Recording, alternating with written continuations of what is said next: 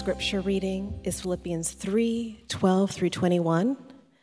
Again, that's Philippians 3:12 through 21. If you're using the Blue Pew Bible, the passage can be found on page 981.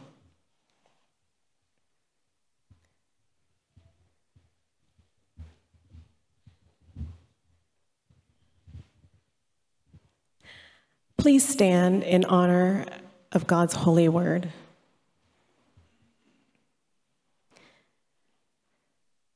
Not that I have already obtained this or am already perfect, but I press on to make it my own because Christ Jesus has made me his own.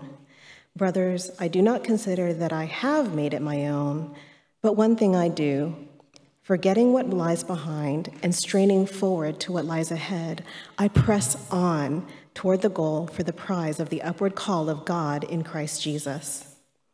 Let those of us who are mature think this way, and if in anything you think otherwise, God will reveal that also to you. Only let us hold true to what we have attained. Brothers, join in imitating me and keep your eyes on those who walk according to the example you have in us. For many, of whom I have often told you, and now tell you even with tears, walk as enemies of the cross of Christ. Their end is destruction, their God is their belly, and they glory in their shame, with minds set on earthly things. But our citizenship is in heaven, and from it we await a Savior, the Lord Jesus Christ, who will transform our lowly body to be like his glorious body, by the power that enables him even to subject all things to himself. This is the word of the Lord. You may be seated.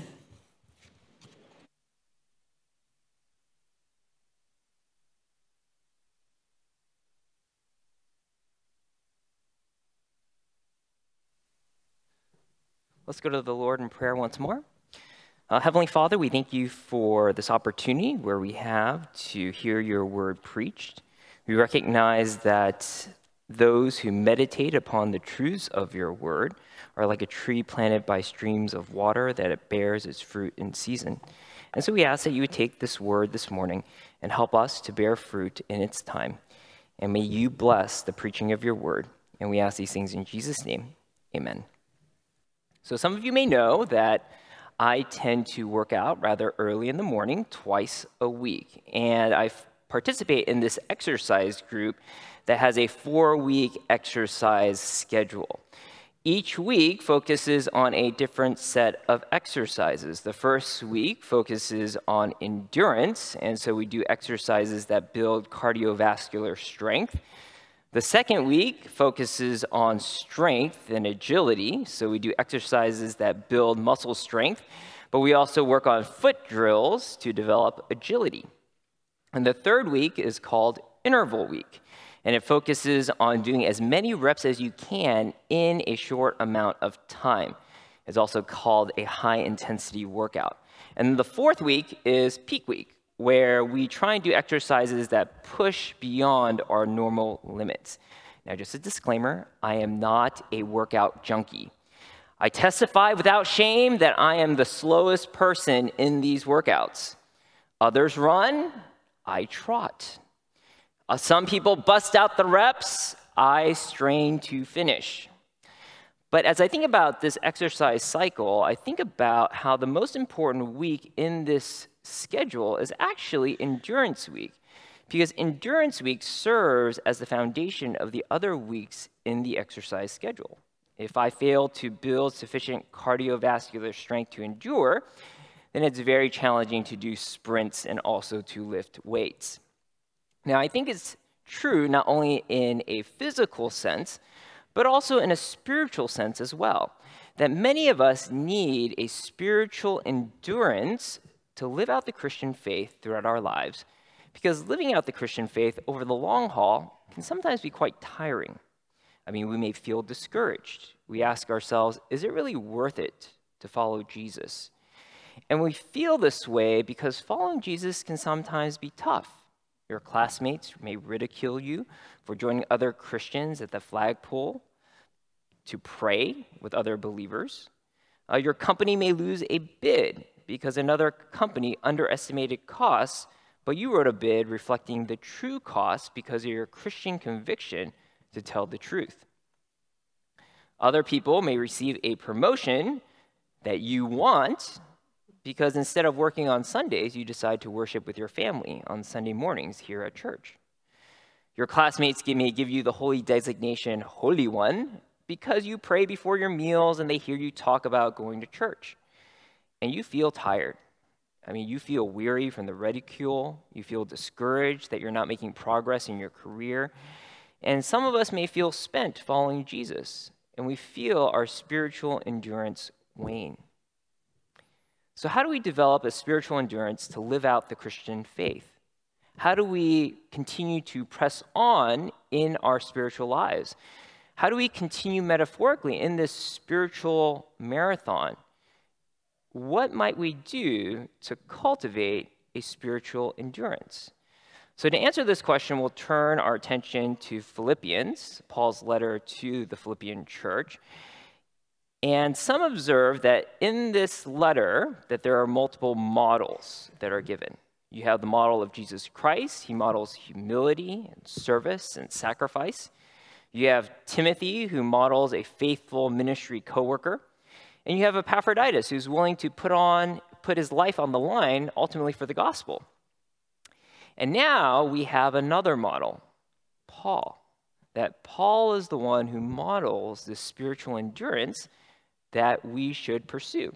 That he shows us how to continue following Christ even when he is imprisoned and even when his friends abandon him. He shows us what it's like to endure spiritually. So let's look at what he says, what he writes in Philippians chapter 3. So if you haven't turned there already, turn there, Philippians chapter 3. Thank you, Dina, for the scripture reading. Philippians chapter 3.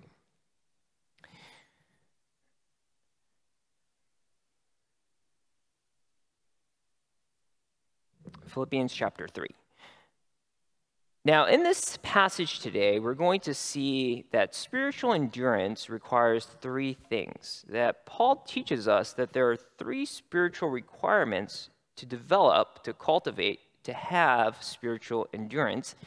And we need to pursue these things if we are going to develop the endurance needed to follow Christ. So let's talk about the first requirement.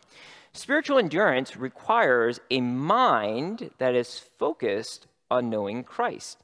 We need to direct the efforts in our lives to know more of Jesus, to learn more about him, to deepen in our belief of him, that we need to experience him.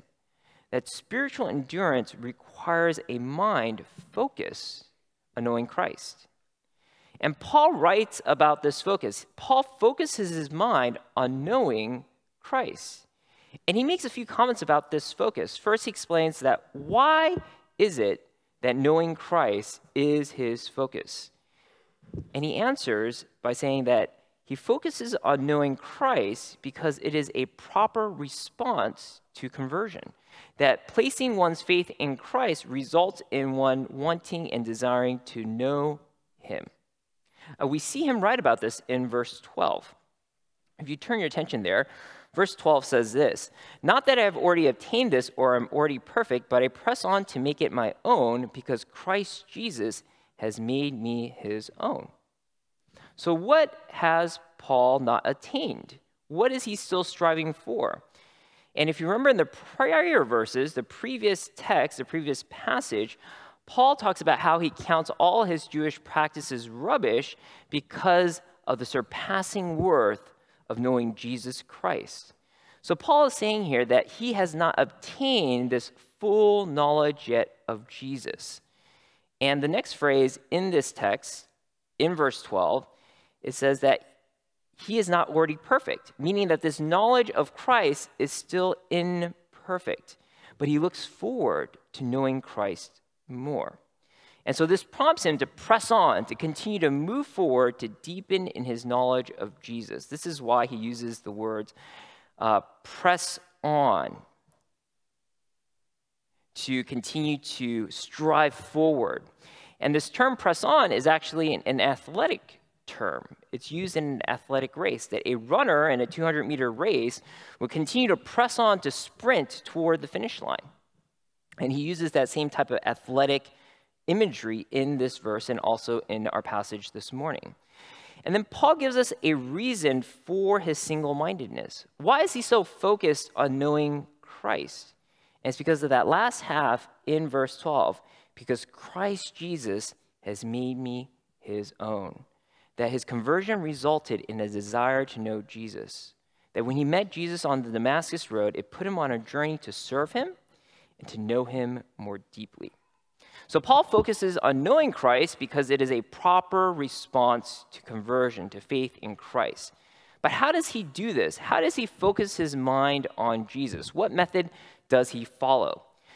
So he focuses on knowing Christ by forgetting the past and moving forward in his spiritual life. He lets go of the past so he can continue advancing spiritually. Look at verse 13. It says, "Brothers, I do not consider that I've made it my own, but one thing I do, forgetting what lies behind and straining forward to what lies ahead." Now, Paul doesn't dwell on the good things of his past. He doesn't dwell on his Roman citizenship. He doesn't focus on the people he led to Christ. He doesn't focus on the letters that he wrote. And Paul doesn't focus on the bad things of his past either. He doesn't focus on his persecution of the church. He doesn't continue to dwell on the fact that he stood by as the Jews stoned Stephen. He doesn't think of his imprisonment, his own stoning. Instead, he continues to move forward. He continues to serve Christ so that he would know him. And Paul meditates on the scriptures to know him more deeply. Now, just as Paul models this knowing Christ by pressing on forward to develop this spiritual endurance, we need to do the same as well.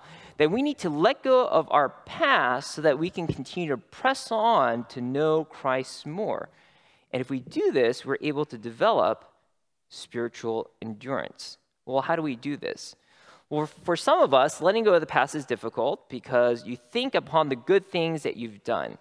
Maybe that glorious spiritual awakening in your younger years, perhaps maybe in college. You led Bible study, close-knit community, and you found your spiritual growth, it was exponential. And whenever you meet people to talk about your faith, all you can do is think about the glory days of when you are in that community learning about Jesus. And you're not able to focus on the present. And other of us need to let go of the past conflicts that we've been involved with by forgiving people. We need to know how much Christ has forgiven us so that we can extend this forgiveness to other people, because these individuals that hold us in conflict are holding us back. It could be a family member who never repaid a financial loan.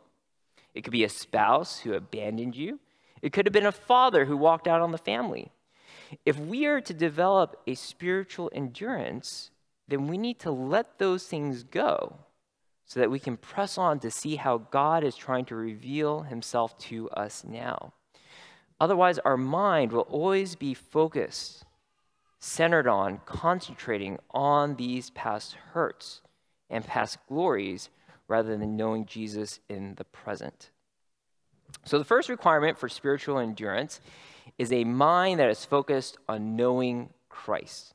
So let's move on to the second requirement. What is the second thing required to develop spiritual endurance?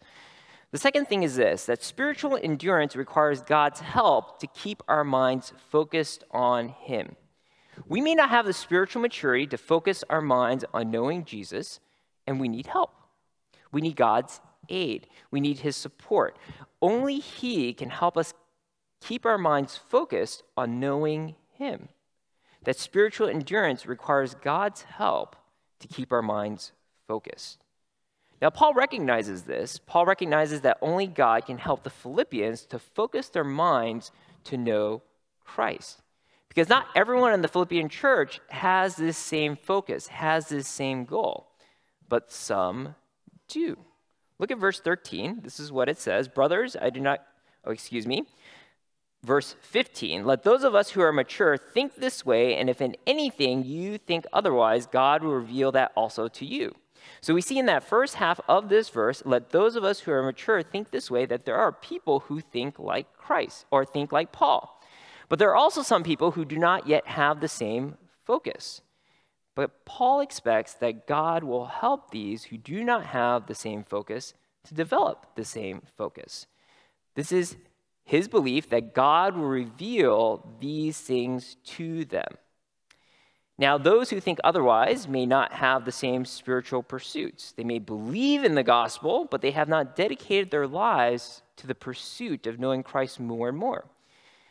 But again, Paul trusts that in time, the Spirit of God will work in them to have that same motivation and also that same desire.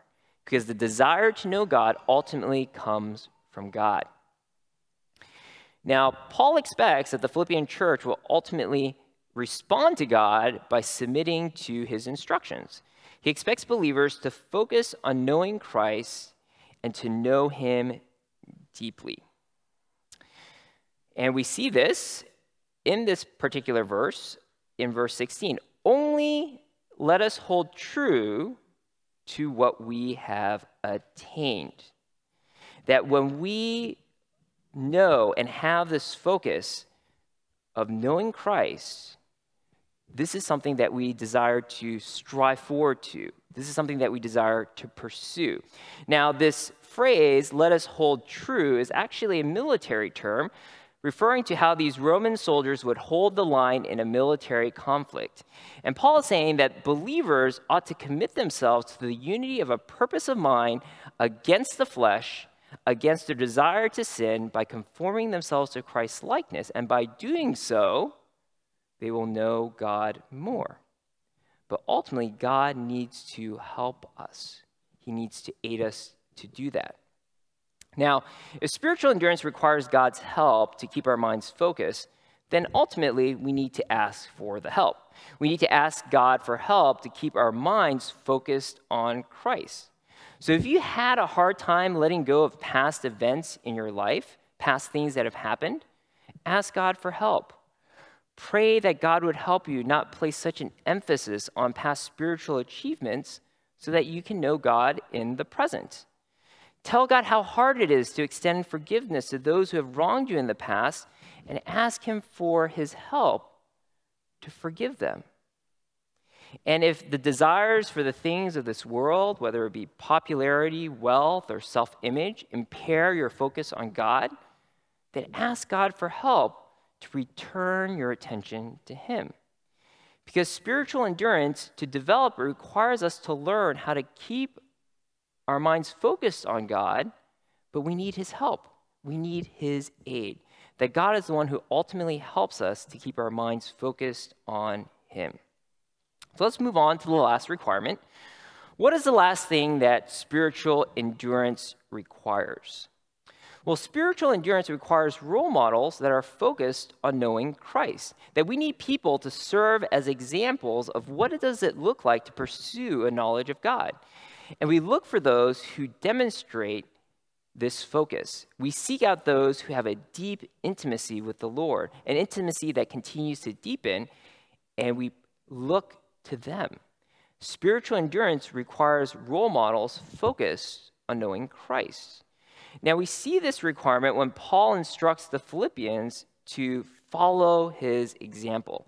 We see this in verse 17. Brothers, join in imitating me and keep your eyes on those who walk according to the example that you have in us. Now, when we hear this verse in verse 17, we may be thinking, well, isn't it arrogant for Paul to command the Philippians to imitate his example? I mean, after all, aren't we supposed to follow Christ? I mean, that's what Paul says earlier in the letter. Have a similar mindset as Christ. And we see that Paul, though, instructs believers to imitate him, not only in this letter, but even the letter to the Thessalonians as well. So what is going on here? Paul is trying to say that as I follow Christ, follow me. That even though I am imperfect, even though I have done some things that are kind of shady in my past, I have a desire to know God, to have a focus on knowing him more deeply, and so follow my example. that we follow Paul as much as he is following Christ. Now, we also notice that Paul calls the Philippians not only just to imitate him, but also others. Because if you look at verse 17, there's this plural pronoun, us. So Paul calls the Philippians to not just model this himself, but others like him. That those who may go through Philippi to preach and to teach and who have a deep desire to know God, Paul is saying, follow their example as well. But why? Why does Paul call upon the Philippians to follow his examples and others like him? Well, there are two reasons. The first reason is that there are bad examples out there. There are some who profess faith in Christ but live unfaithfully. And Paul instructs the Philippians to ignore and lay aside those models, to ignore the models of unfaithful believers. Look at verse 18. For many of whom I have told you and now tell you, even with tears, walk as enemies of the cross of Christ. So these poor models, these models that the Philippians should not follow, are believers that Paul weeps over because even though they may profess faith in Christ, they are not living in accordance to that gospel belief. They are not living according to what they profess. And instead, they indulge and they live according to their own passions. Their focus is on worldly living. They look for ways to live according to their flesh rather than the Spirit. Look at verse 19. Their end is destruction, their God is their belly, and they glory in their shame with mind set on earthly things. Now, if you look at the first section of verse 19, you see that, these people are destined for eternal destruction. Now, you may be wondering, well, how does that work? Because aren't believers supposed to be saved? Does that mean a believer can lose his or her salvation? Well, no, because we believe that believers will persevere to the end. But those who profess faith in Christ, they will live faithfully until their death or until Christ returns. So this must mean that the enemies of the cross refers to people who may profess faith in Christ, but in actuality, their profession of faith is suspect. And we really don't know whether or not these individuals are actually saved. And so Paul concludes that they might be unbelievers that are destined for an eternity apart from God. And so how do these enemies of the cross live? Well, there are three attributes in this verse that Paul describes. First is their God is their belly. It means that they live according to their appetites. They exercise no self-control. When they have a desire for a dating relationship, they just jump into a relationship, not thinking about who this person might be, what their family history might be. They just date because they want to date.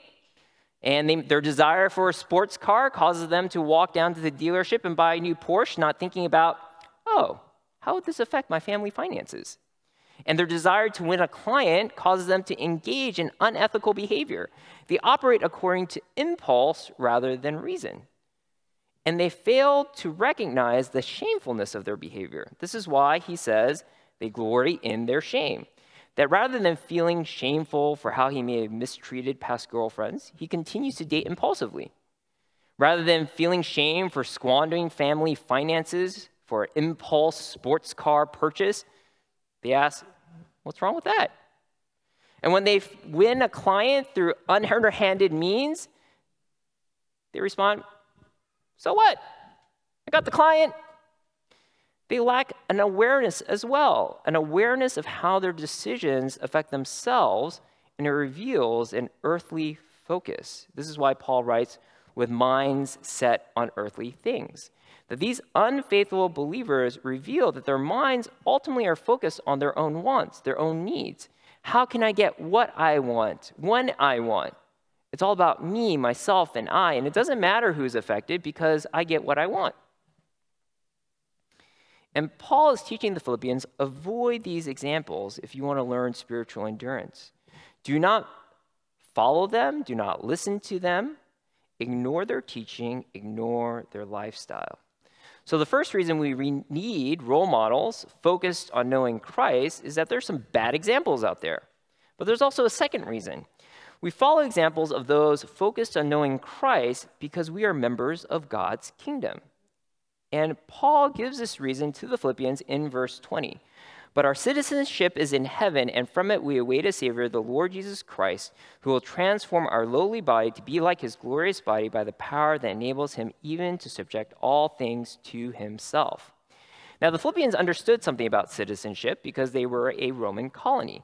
And as a colony of Rome, everyone who lived there were Roman citizens. They have the rights and privileges that are accorded to a Roman citizen.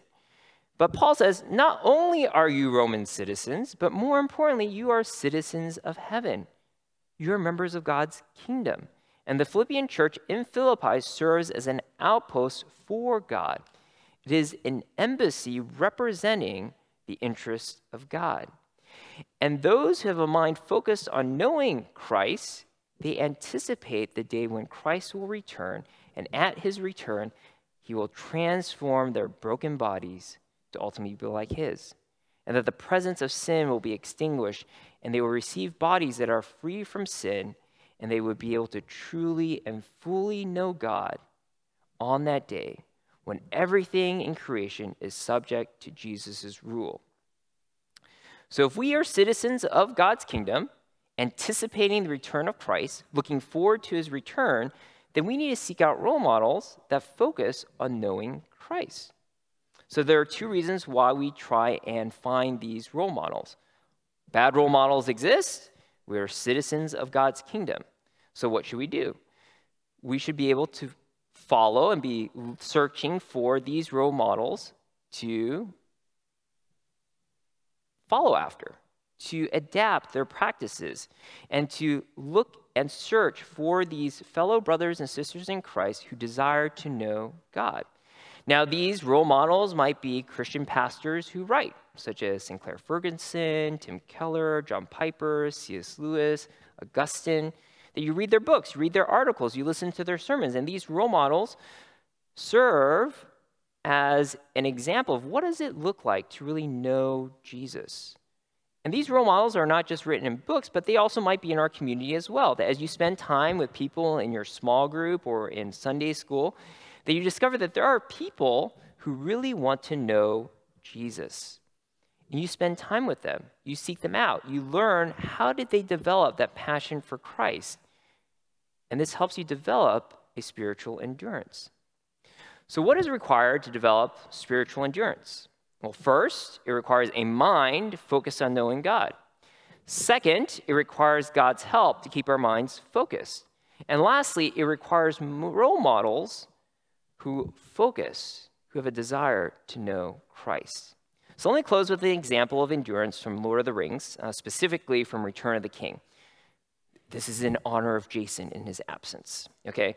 Now, as Sam and Frodo journey through Mordor to destroy the One Ring, Sam is going through a tough time.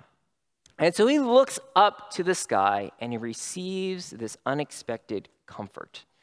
There, piercing the cloud rack above a dark or high in the mountains, Sam saw a white twinkle for a while. The beauty of it smote his heart as he looked up out of the forsaken land, and hope returned to him. For like a shaft clear and cold, the thought pierced him that in the end, the shadow was only a small and passing thing. There was a light, a high beauty forever beyond its reach. And for the first time in days, Sam was able to curl up to have a deep and untroubled sleep. And he once again had the strength to endure. So when tired times come for us as believers, may the Lord give us a focus on Christ, to know him, so that we can have the strength to endure. Let's pray together. Heavenly Father, we recognize that we live in a broken world where we will face trials and challenges, whether it be in our relationships, our workplaces, or even in our schools, where it's difficult to follow you. May your Spirit help us to develop a spiritual endurance, to keep our minds focused on Christ, to know him better, so that we would be able to faithfully follow you. And we ask these things in Jesus' name. Amen.